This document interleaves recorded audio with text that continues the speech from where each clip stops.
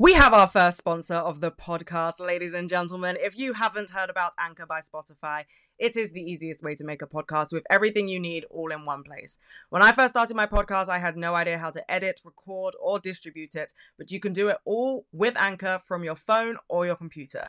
It's everything you need to make a podcast in one place, and best of all, Anchor is totally free. Download the Anchor app or go to anchor.fm to get started. Hello, besties. Welcome back to another episode of Life Gets Weird. I'm Mary, the host of this podcast. If you're new here, welcome to the mess that is my life. This week's episode is going to be an October roundup. So I think October has been one of the most exciting months of this year, to say the least. But there has been a lot that went down, so we're going to get into that. So first of all, we're going to start with Don't Worry, Darling. And now you may be thinking, Mary, that film came out in September. What are you talking about? Yes, that film did come out in September, but the drama made its reappearance. It made its resurgence. So if you missed the drama, which I don't believe you could have done, let me enlighten you. We'll start with the movie itself and my opinions of the movie itself, despite it coming out in September, because I feel like, you know, if we're talking about it, let's talk about it properly. So luckily I got invited to an early press screening of Don't Worry, Darling for work. And I brought my best friend with me, also known as my only friend, also known as the only other person in my life who was also gagging to see Don't Worry, Darling. And we had two very different opinions of the film when it ended. Hers was that it was a great film. And when I didn't immediately respond with agreement, she proceeded to say, well, yeah, but you're a film snob anyway. So here we are. My film snob review of Don't Worry, Darling is that it was a very mediocre film at best, okay? Florence Pugh and Gemma Chan were obviously incredible. I think you could give those two women a script about paint drying and they would still give incredible performances. But something I really want to touch on is how amazing Kiki Layne was in that movie. So Kiki Layne, if you haven't already seen the movie, is a very essential part of the plot, and the film actually couldn't have gone on without her role. But she was rarely in any promotion, if any promotion, for the film itself. And also, I saw her Instagram post where she mentioned that a lot of her scenes were cut out, and I just feel like that wasn't right, okay? Like, that didn't sit right with my soul from the get-go, because Harry Styles, yes, I understand he was a main character, but, like, the amount of promotion he got and the amount of promotion surrounding this film that was based on the fact that Harry Styles was in it was so, like, dehumanizing to everybody else in that film. And I think even Florence Pugh went out to say, like, you know, you put all this work into acting, it's kind of a shame when it comes down to solely focusing around the person who's going down on you in the film, you know. And she's right. Like, don't get me wrong, I didn't think there was anything wrong with the scenes, like the sex scenes with Florence Pugh and Harry Styles in the film, but like there's so much more to the film than that. Like, that isn't even the premise of the film. And so for her role specifically, Florence Pugh's role specifically, to be belittled down to the fact that she just like got head from Harry Styles is like, okay, that's not fair. And then also Kiki Layne just completely being kicked to the side. The film literally would have crumbled without her. It wouldn't have made any fucking sense. I also think that the film was incredibly predictable. I mean, no shade, no tea. I watched the film and I enjoyed it. I probably wouldn't watch it again. Like, when it comes on Netflix or Disney Plus or Amazon Prime, whatever, I probably won't watch it again. But yeah, I found it quite predictable. And the reason I found it predictable was because Olivia Wilde's acting was so poor that it just gave the whole thing away. So that was my review of Don't Worry, Darling. But the drama it's been something. So we'll take it back to the Venice Film Festival. At the Venice Film Festival, Olivia and Harry weren't pictured together. Like, if they were pictured together, they were on opposite ends of the crowds. You know, they're just keeping their distance. So then this sparked the rumours that Olivia is over.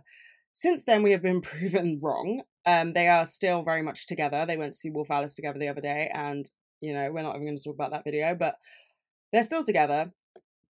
But it was also rumoured that Florence Pugh wasn't going to attend Venice Film Festival. Then she did, and she absolutely slayed the red carpet. We love to see it. And Chris Pine was taking pictures of her. It was amazing. But there was a bit of tension at the Venice Film Festival. I mean, you had Harry Styles saying the thing I like about the movie is that it feels like a movie, and I really need to understand how the same man that said that also wrote the lyrics to Matilda. Something was going on there. Chris Pine literally looked like he wanted to be swallowed up by the ground and not be there. Gemma Chan was just minding her pretty business, as she absolutely should. And I think Florence Pugh only turned up for the actual screening of the event. And then obviously there was Spitgate, where Harry Styles allegedly spat on Chris Pine. Both parties have denied it. I mean, if you watch the video in slow-mo, you can see that he didn't spit on him. It was just very unfortunate timing that at the exact moment that Harry Styles decided to pout, Chris Pine also decided to look at his lap. So, but all that went down. Internet went wild. Absolutely loved it. Had a field day with the memes. And then it kind of died down. Then the film came out and, people had their reviews about the film. Probably not one of the best films of the year, but whatever. It was fun to watch. I'll say that. And then this shit hits the fan again. And the nanny for Olivia and Jason spills the tea. She spills the drama. And the thing is, you might be thinking, Mary, I live in the UK. How did I not hear about this? Well, girly pops. The Daily Mail's article was not available in the UK because of freedom laws. I don't know. I dropped out of a law degree. I'm not going to give you the tea on that bit, but I will give you the tea on what happened. So the nanny basically revealed that Olivia and Jason had been having their problems for a while. And the main thing for the nanny was that she felt betrayed. And rightfully so. Like, they just cut her off with no severance pay. And I don't know how I feel about it. Like, obviously, I don't know these people. None of us do. And there is also a part of me that's like, why would you not get a nanny to sign an NDA? Like, is that not just step one? Like, you're Olivia Wilde and Jason Sudeikis, like, NDA, babe, immediately. But anyway, the nanny said all this to the Daily Mail, and basically, Olivia Wilde made a salad. And this is the fucking funniest thing ever. I did not have this on my 2022 bingo card, I can tell you that much. I think COVID coming back was higher on my bingo card than Olivia Wilde and Jason Sudeikis getting a divorce over salad dressing. So let me explain that if you are unaware. Olivia Wilde made a salad and put her homemade salad dressing on it, and then went to go and see Harry Styles with said salad. From this, Jason Sudeikis was like, babe, get back in the house. And he laid in front of her car to stop her from going to see him. And I genuinely need to know if Harry Styles wrote Keep Driving before or after this incident. Because, as I said, in the UK, there are limitations to the article. And so I don't know if the article had any dates in it, but if anyone knows any timestamps, send them my way, because I need to put two and two together here, and I really need to know, because Keep Driving's a bit of a bop, And anyway. So it's clear to Jason that Olivia and Harry are a thing. Apparently, she claimed that Florence and Harry were a thing, which I would love. I would personally love that so much. It would be so good for me. My skin would be clear in a second if they were dating. But yeah, that all happened. Jason found out. And apparently, he saw on Olivia's Apple Watch that she kissed him at a cast party or something. So that's all going down. Jason Sudeikis is in London to film Ted Lasso, and the nanny's with him, and like the nanny is saying that he's being very aggressive and like drunk all the time. I think she specified that he wasn't being aggressive to her, but just in his nature. And the nanny was telling Olivia this, and it kind of comes down to the fact that two grown adults couldn't have a conversation, and it resulted in one, someone losing their job because they fired her with no severance pay, and two, the whole fucking world being involved in your drama now. And so there isn't an argument to this or an answer to what I'm saying about whose side to take, because I truly do not believe there is a side to take. I think everyone's entitled to their own opinions. This is now public information. You can't be mad at people for talking about something that's public information. And I hate when people say like, oh my God, like, let them mind their own business. Like, don't get involved.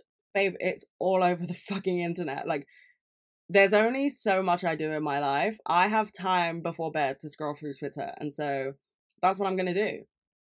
But yeah, both parties here have been made to look very, very bad.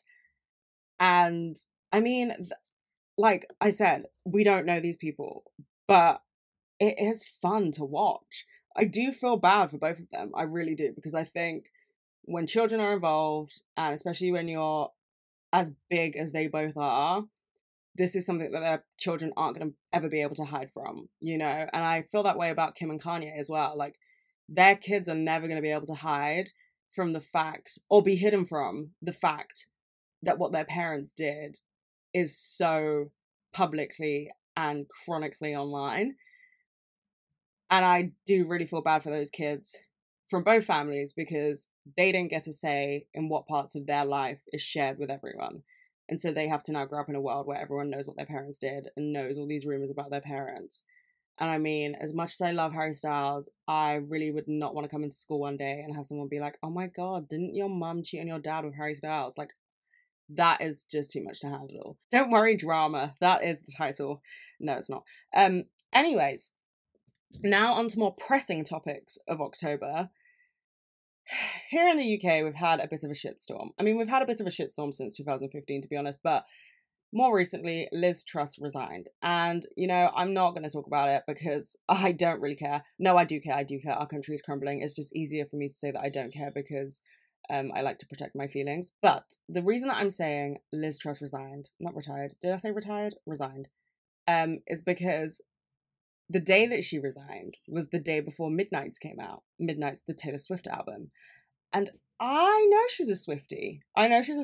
She's a big, big Swiftie. She's walked out to Taylor's music before. She's got a couple selfies with Taylor. I was like, okay, money gal. Like, okay, I see you.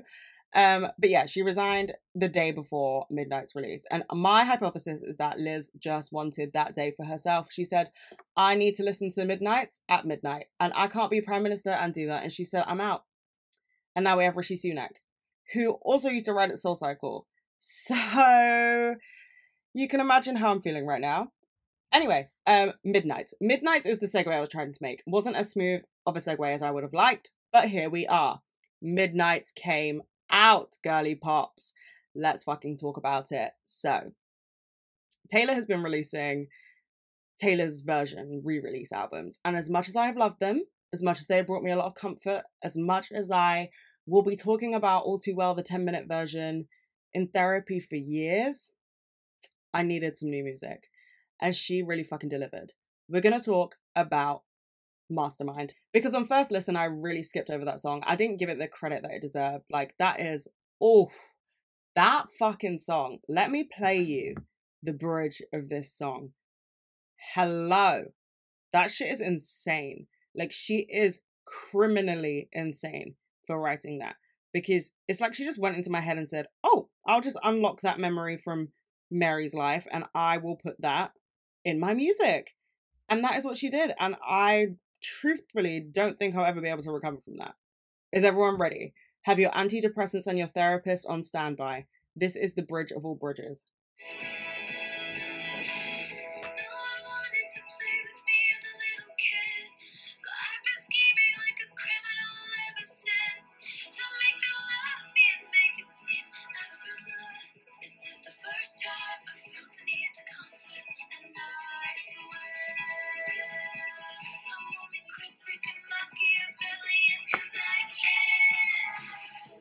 What was that, Taylor? Why did you do that to me? I truthfully think that is one of the most beautiful things I've ever heard. Like, I don't know. I just really feel like that is for my girls who love so much that it causes destruction in themselves sometimes. And that last line, I'm only cryptic and Machiavellian because I care. Holy, wow. Wow. Also, way to point out the fucking obvious, Taylor. We know you're cryptic as fuck. The Easter eggs for this album were actually insane. I will say I expected a lot more from Bejeweled. It's a bit of a bop, but like I expected a lot more. I thought it was going to be like an aggressive Reputation kind of song. I thought it was going to be about Kanye because, you know, she announced that her album was coming out when she won her VMA and she was wearing a dress at that VMA's awards ceremony. Why did that come out in so many breaths? Oh my God, what's wrong with me? Mary, pick it up. She wore a similar dress at the most recent VMAs to the one that she wore when Kanye decided to be an absolute arsehole. And I thought, okay, bejeweled dress, similarities. Are you picking it up here? And I was like, okay, bejeweled is going to be that song. But it just wasn't for me. I really, really love Anti-Hero. I've been saying this to everyone. Anti-Hero is for the nothing new girls. Do not fight me on this. The bitches that listen to Phoebe Bridgers more than they listen to Taylor Swift have been listening to Anti-Hero on repeat. That is how it is. That is our song. It was the nothing new renaissance. Here we are. I also really love Maroon. I think it's such a beautiful song. But one song I will talk about, right? No, actually, I'll talk about some more. But this one got me because Snow on the Beach, featuring Lana Del Rey. I first listened to it and I was like, what on God's green earth is this? I do not like. And I didn't think I would not like, but I did not like. And then I thought, where the fuck is Lana Del Rey on this track?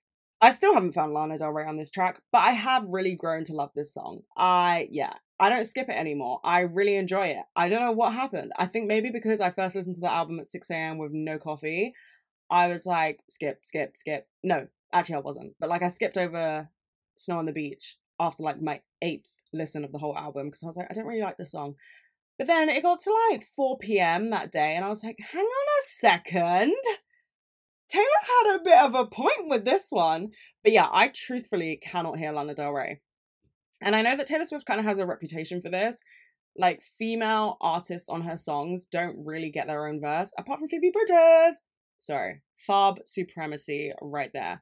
But yeah, I know that they don't really get their own verse, but I literally still cannot find Lana Del Rey in that song. So if you find her, let me know, because I cannot. And then at 8 a.m. BST, so I had just come out of a SoulCycle class, Taylor Swift released the 3 a.m. edition of Midnight, which had 7 more songs on it. And there is not a single skip on the 3 a.m. edition. Like, it's just so fucking good. My favorites from the 3 a.m. edition are High Infidelity, Would've, Could've, Should've, Dear Reader, and Paris. Okay, basically all of them. Well, that was embarrassing. But yeah, I think it's such a good album. I really like it. I think it's such a good mix of all of her types of music because, I mean, Lavender Haze, the first song on the album, sounds so much like I Think He Knows. And then there are moments in Snow on the Beach that sound like the bridge of Illicit Affairs. And like, there are just, so, I don't know, it's like an ode to all her old music. And here's my hypothesis. And I'm not like the biggest Swiftie. I don't have a Swiftie Stan account, but I genuinely feel like each one of those songs from Midnight was written on a midnight during different albums, if that makes sense. Because I feel like you can correlate each song to a different type of album. But I do really like the folklore theme because I really love folklore. Like, that is one of my favorite albums of Taylor's. And I know that there are a lot of my friends who are very much like, no, I like her poppy stuff. Like, I like Lover and I like, well, no, actually, they're more like they love 1989 and Reputation. Whereas those 2 albums aren't really my faves. I feel like Lover is the middle ground for all Swifties or all Taylor Swift fans. I really love Lover. I think it's such a fucking good album. My favorite one is Folklore. But like, to be fair, if we're saying like favorite Taylor album ever, mine has to be Fearless. Like, I'm sorry, it's just like such a fucking good album. Also, Forever and Always was one of the first Taylor Swift songs I ever heard and absolutely fell in love. And my mum and I always used to listen to White Horse and Love Story. I also love Hey Stephen and You Belong With Me. So yeah, Fearless is like my absolute favorite Taylor album of all time. And then it's Folklore. And then Lover. Also, for new releases, the 1975 released their new album, Being Funny in a Foreign Language. And listen to me, I've seen the 1975 performed live, and they are absolutely amazing. I mean, who doesn't love Matty Healy, to be fair? Like, I used to see them in Soho all the time when they just, like, this is like chocolate era. And I've never really been like a diehard fan. Like, the only reason I saw the 1975 in concert is because they were headlining Reading Festival the year I went. Well, one of the years I went. And they were insane. They were so good. And I listen to their music here and there. But then, they're besties with my girl Phoebe. They're besties with my girl Phoebe Bridgers, if you didn't know who Phoebe was. And I was reading their Dazed interview together of Matty Healy and Phoebe Bridgers interviewing each other, basically, and just fell in love with how their banter is so, so pure and so gorgeous. And obviously it was promotion for the 1975's new album, so I listened to it, and I'm in Love With You is probably my favorite song on the album. Like, it's so good. And as soon as I listened to the album, I was like, I'm not listening to it anymore because I didn't buy tickets for their tour in January, and now I hate myself. So yeah, there's that. And last album release of the month that I will talk about is Arctic Monkeys. And listen, I am in a tiny one-sided feud with the Arctic Monkeys right now because they are touring London the same exact time as Harry Styles, and there's only one white man that can take my time at a time, like physically I cannot be in two places at once.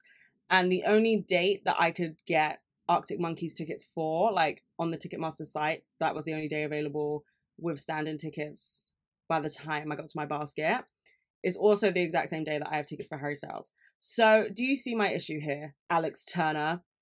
And I will say, I will be holding resentment against anyone that goes to the London date, because where were you on their last tour? Huh? Where were you on their last tour? Because I was there, front row, thank you very much. So give me your ticket if you have a ticket for a day that isn't the day that I'm seeing Harry Styles, and then maybe I'll give you a kiss. Now let's get into the books that I have read this month. I'm very disappointed with my lack of reading recently, and I think I say this every month, but like November, that's gonna be my fucking month. Like, I know that I'm gonna be in LA, but like, that's only 8 days of my life. Like, I need to read more than 6 books in November. Otherwise, I'm going to have a serious sit down with myself, because I used to be the bitch that was reading at least 2-3 books a week. Why have I only read 4 books this month? Like, I'm so embarrassed. And I've started like 5 other ones that I just haven't finished. But regardless, enough self-hatred for one episode. Let's get into the books that I read this month. So I started with The Secret Lives of Church Ladies. And this book was nothing like what I expected it to be. I didn't really read any reviews. I didn't really read the blurb. I just, went to Catholic school and was like, fuck it up. And it's basically a collection of short stories. And I am not the biggest fan of short stories. I really do not buy books that are short stories. But I didn't know this was short stories, so I bought it and I read it, and I actually thoroughly enjoyed it. The short stories basically follow a group of women, church ladies, let's say, and their relationship with their sexuality and with their religion and their relationships, and how their religion has an impact on all these things, and like the differing levels of faith that people have and the way that people portray that faith. And it's really, really interesting, especially as a woman of color who grew up in organized religion. I know that I really struggled with like coming to terms with specific parts of my life and sexuality and things like that. And so I think that religious trauma is such a heavy thing that isn't really spoken about, especially in the Black community. And I feel like this book is really important, and there needs to be more stories told like that, because they are the stories that make a lot of us feel seen. And so, yeah, I really recommend that book. It's really, really good. It's really sweet. It's really heartwarming. And I think if you are also a woman of color who grew up in organized religion, or maybe you didn't grow up in organized religion, but you just have, a hard time with sexuality and relationships and like coming to terms with all of those things, I would recommend reading that book. The next book I read was The Unhoneymooners by Christina Lauren. And I have a lot to say about this book, okay? Because it's all over my For You page. Obviously, when a book blows up on TikTok, it blows up on TikTok. Like, it goes hard. And I've seen so many people read this book. And I read Christina Lauren's other book, Love and Other Words, and I didn't love it. And I really thought I would, because the premise is extremely cute, and I am such a sucker for a romance novel. Like, a cheesy romance novel is my absolute fave genre of book. But Love and Other Words, I just felt like it was so rushed towards the end, and the end was the most important bit. And I feel like that was a similar theme in The Unhoneymooners. But the thing I really want to talk about is like the dynamic between the love interests in the book. So the book basically follows the lives of these two twins and these two brothers. And Amy, one of the twins, is getting married to Dane, who is one of the brothers. And at their wedding, everybody gets really bad food poisoning. And so the only two people that don't get food poisoning are Ami's twin Olive and Dane's brother Ethan. And they hate each other. But they are the only two people that can take the honeymoon together. So they go, they take the honeymoon, and they fall in love, whatever. My issue with the book is that Olive initially thinks that Ethan is body shaming her. And that kind of gets looked over until the very end of the book where he's like, no, that wasn't the case. But I really don't think that narrative should have been pushed at all. And if it was going to be pushed, it should have been dealt with. And it should have been dealt with in a manner that wasn't just someone saying, oh no, I didn't. Because after a specific point in the book, you realize that Ethan is like a major gaslighter.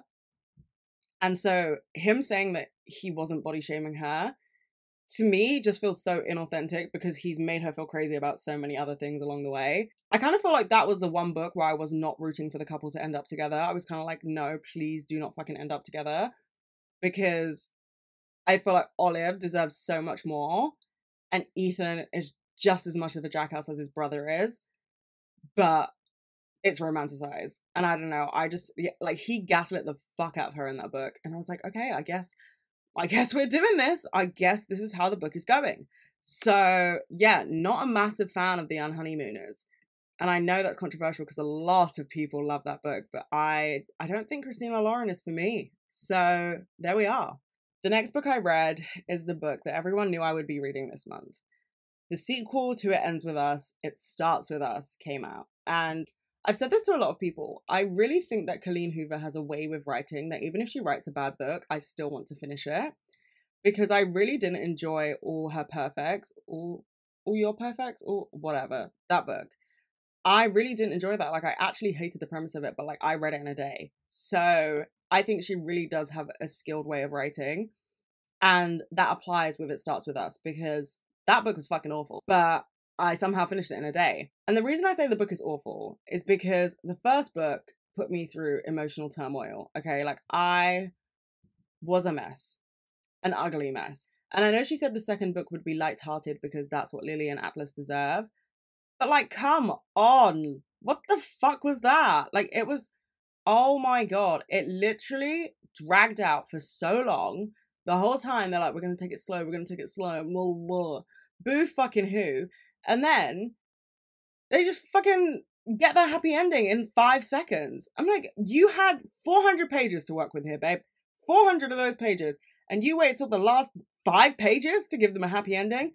And I also have this issue with the book that's like, it was very fucking obvious that they were going to get their happy ending. Like, extremely fucking obvious from the get-go. Like, from the first book. Even though the first book was so sad and so heartbreaking, it was very clear they were going to get their fucking happy ending. Like, they are meant to be together. They are Lily and Atlas. Like, they are, you know, soulmates. So I didn't really need 17 chapters of them realizing they're meant to be together, because I fucking knew that, so they might as well have known it. Like, it just, ugh. And it just felt so written for TikTok, and that's something that really pissed me off as well, because in the prologue to the book, Colleen Hoover writes a love letter, basically, to everyone who hyped up and supported It Ends With Us. And she makes a point of crediting TikTok for that. And then there were just moments in the book where I was like, oh my god, I'm gonna cringe. Like, I'm cringing so much, I need my skin to fall off right now. Because, first of all, when they mentioned TikTok, I was like, ooh! Like, when they mentioned it in the story, I was like, okay, where is the nearest cliff? Because I need to jump. Because it just kind of takes you out of the book, you know? Because, like, that was not a thing in the first book. And it just really takes you out of the storyline when those random things were thrown in. And I also feel like she kept saying, like, on every other page, gaslighting, gaslighting, gaslighting. I'm like, whoa, we get it. Like, we truly do understand the severity of the situation she was in. Please stop using the word gaslighting. Like, you are an older woman, let's say. That sounds really offensive. I don't mean it in an offensive way, but I mean, like, she's not a Gen Z or millennial, you know? Like, that word is a very, very internet thing.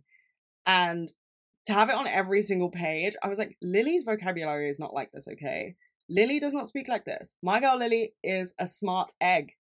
Only dumb bitches like me say gaslighting every 5 seconds. So, Wasn't in love with that book, and I'm really sad because I really wanted to love it because I loved It Ends With Us so much. But It Starts With Us just wasn't it. It just wasn't it. And I think this is a message to a lot of things. Not everything needs a sequel. Sometimes wrap it up, pack it up, call it a day. Like, not everything needs a sequel, and that is absolutely okay. It Ends With Us should have just ended with It Ends With Us. Anyway, I'm currently reading Archer's Voice. My friend read that book and she absolutely loved it, and she was like, "You have to read it."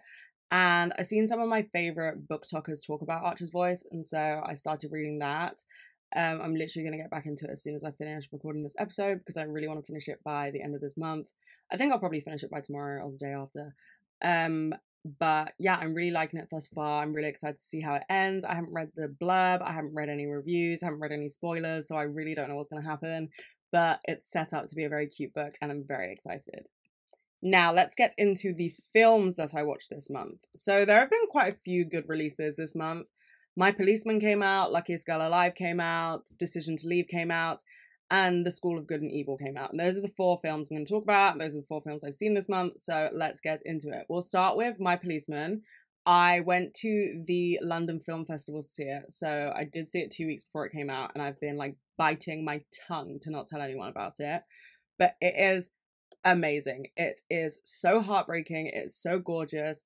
The book I have not read, and I hate myself for it, but I've heard that the book is also heart-wrenching, and obviously the book is always better than the film anyway, but like by the time I found out it was a book, they had already announced that Harry Styles was going to be in it, and I was like, well, now I'm just going to picture Harry Styles, so I might as well just watch the film anyway. So didn't read the book, but I've heard that it's amazing. But the film really like broke me. Like it was painful to watch.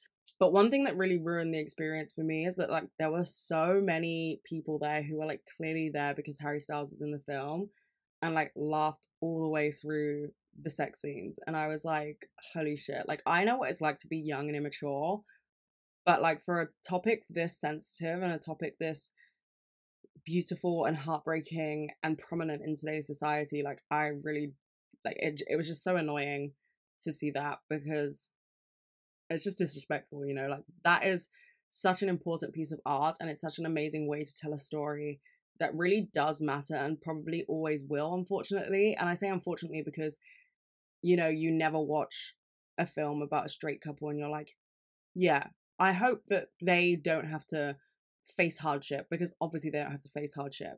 But like you watch a film like My Policeman and you're like, holy shit, like this is actually so sad that love, one of the most basic human feelings that we have, has to be suppressed because there are still people in the world who don't think that that's correct. And that is just so heartbreaking, but also just so important as a reminder that we can never go back to a time like that. And I say we as like the UK, but like, there are still other places in the world where people are living like they're living in My Policeman, where it has to be a secret and where you can be killed and where you can be arrested just for being gay. And that is like just not a laughing matter at all. And so, yeah, that really pissed me off seeing that film and having people laugh in the background. I just wanted to turn around and like swing punches. But despite that, the film is amazing. You can tell that the cast and directors and crew had so much passion for telling such an important story. And yeah, like I 10 out of 10 recommend. And I know that the film isn't about Harry Styles, but like after Don't Worry Darling, a lot of people have been like, well, can he act?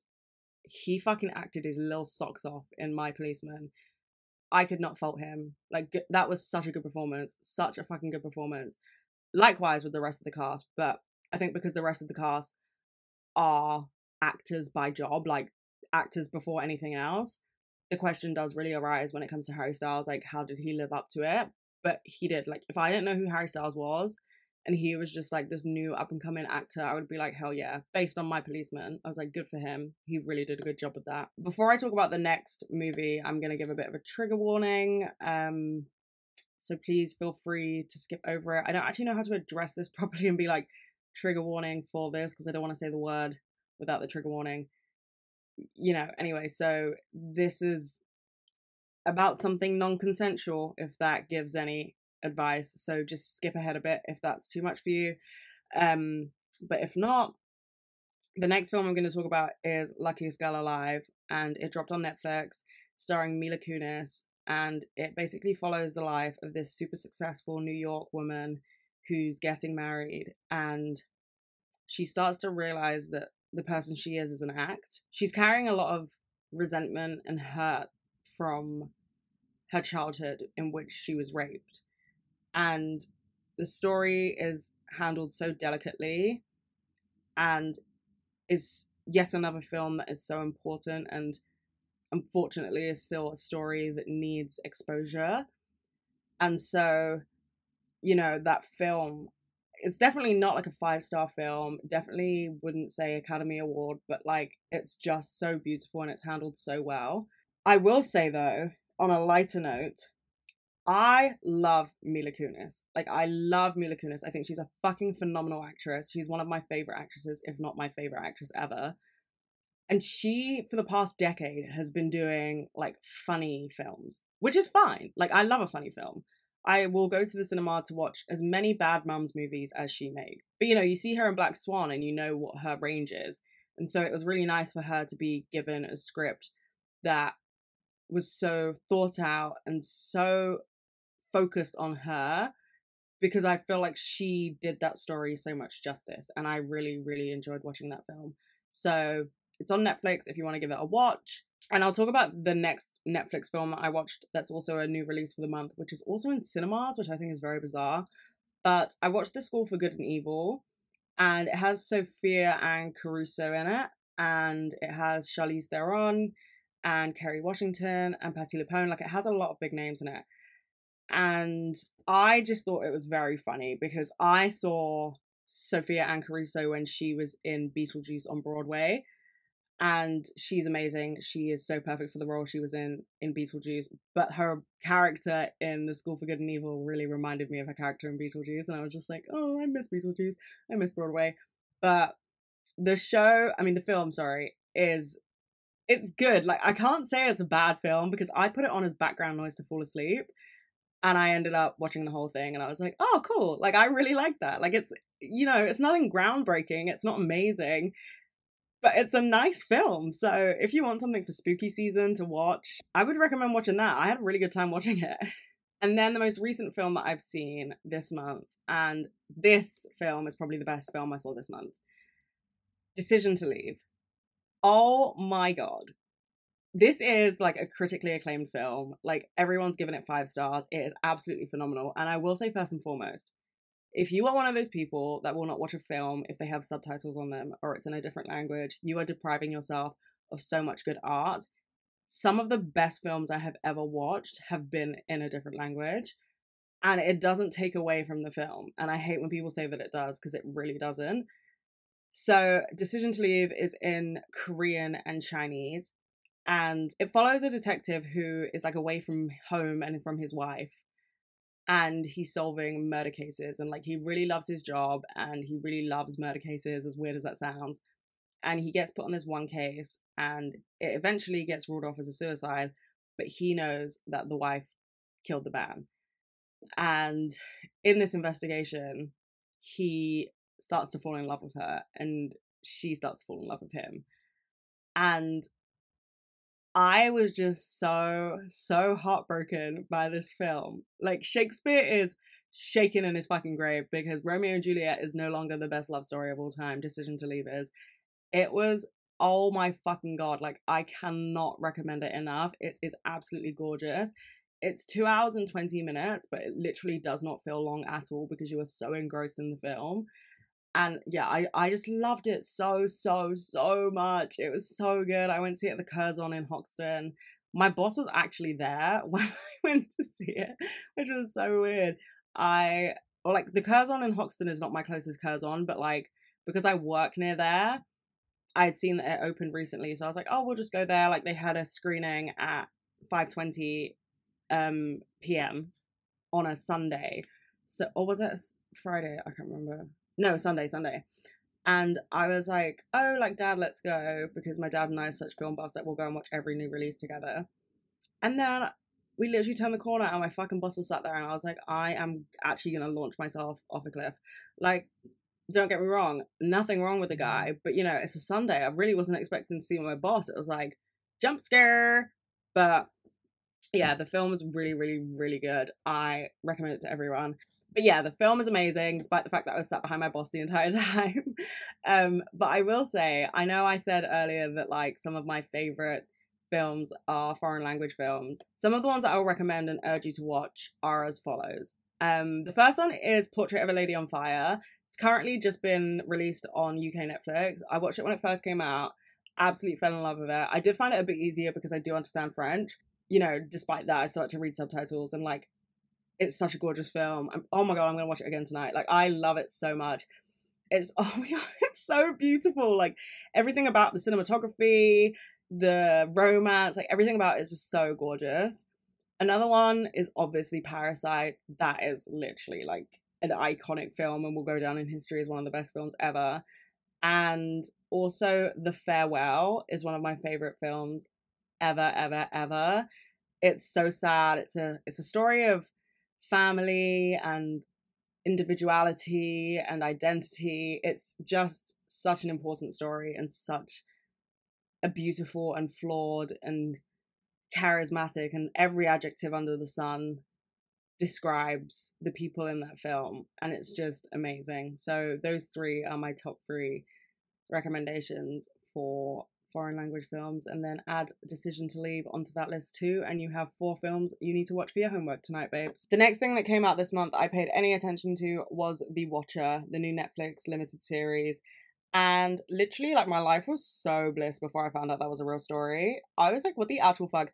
I'm telling you for a fact right now, if you sent posts to my house talking about how you know everything about me, I would never find out because I do not open my post. So, you know, cannot relate. But I would say, like, it's a good watch. It's kind of creepy. It's, I don't know, it's nice. It's got suspense. It's suspenseful enough that, like, you might be a bit on edge, but it's definitely not something that you shouldn't watch before bed. That's the kind of middle ground it is. I will say, I am pissed that there is no answer to the case. No spoilers here because there is no spoiler. You never find out who the person is. Every single episode. I spent 7 hours of my life watching that show to not get an answer. I was absolutely furious. I was like, explain it to me. So I'm assuming that the real case, like in real life, also wasn't resolved, but like absolutely fuming. But I really enjoyed watching it. It was so good. It was so fun, so fresh. I think it's like a Ryan Murphy thing. So, you know, take from that what you will. Mr. Glee, also American Horror Story, The Politician, Pose. I feel like he's done a lot. But yeah, it's just irritating because you don't get any answers when you want answers. So watch with that caution. And that is it for now, girly pops. So I will have one more week in London when this comes out, and then I'll be in LA. So next week's podcast episode will still be about my London life. And then the episode whilst I'm in LA will also be about London life. But when I get back, we're going to do a whole rundown of LA because I've never been before. I'm ready for the West Coast, best coast. I'm ready for it. But feel free to follow me on Instagram. I'll link it all in the show notes. TikTok, YouTube. I started posting on YouTube again. You can read my Substack, which is basically correlated with this podcast. So it's also called Like It's Weird. But everything will be in the show notes if you want to rate, review, do all that jazz. I like never used to say that in my podcast before. I think I said it once and I was like, I'm never going to say it again. But I had a meeting with Spotify and then I realized that those things are actually important. And that's why people say them in podcasts. It's not just for fun and games. But yeah, thank you so much for listening to another episode of me talk absolute shit. I love you and I'll see you next week.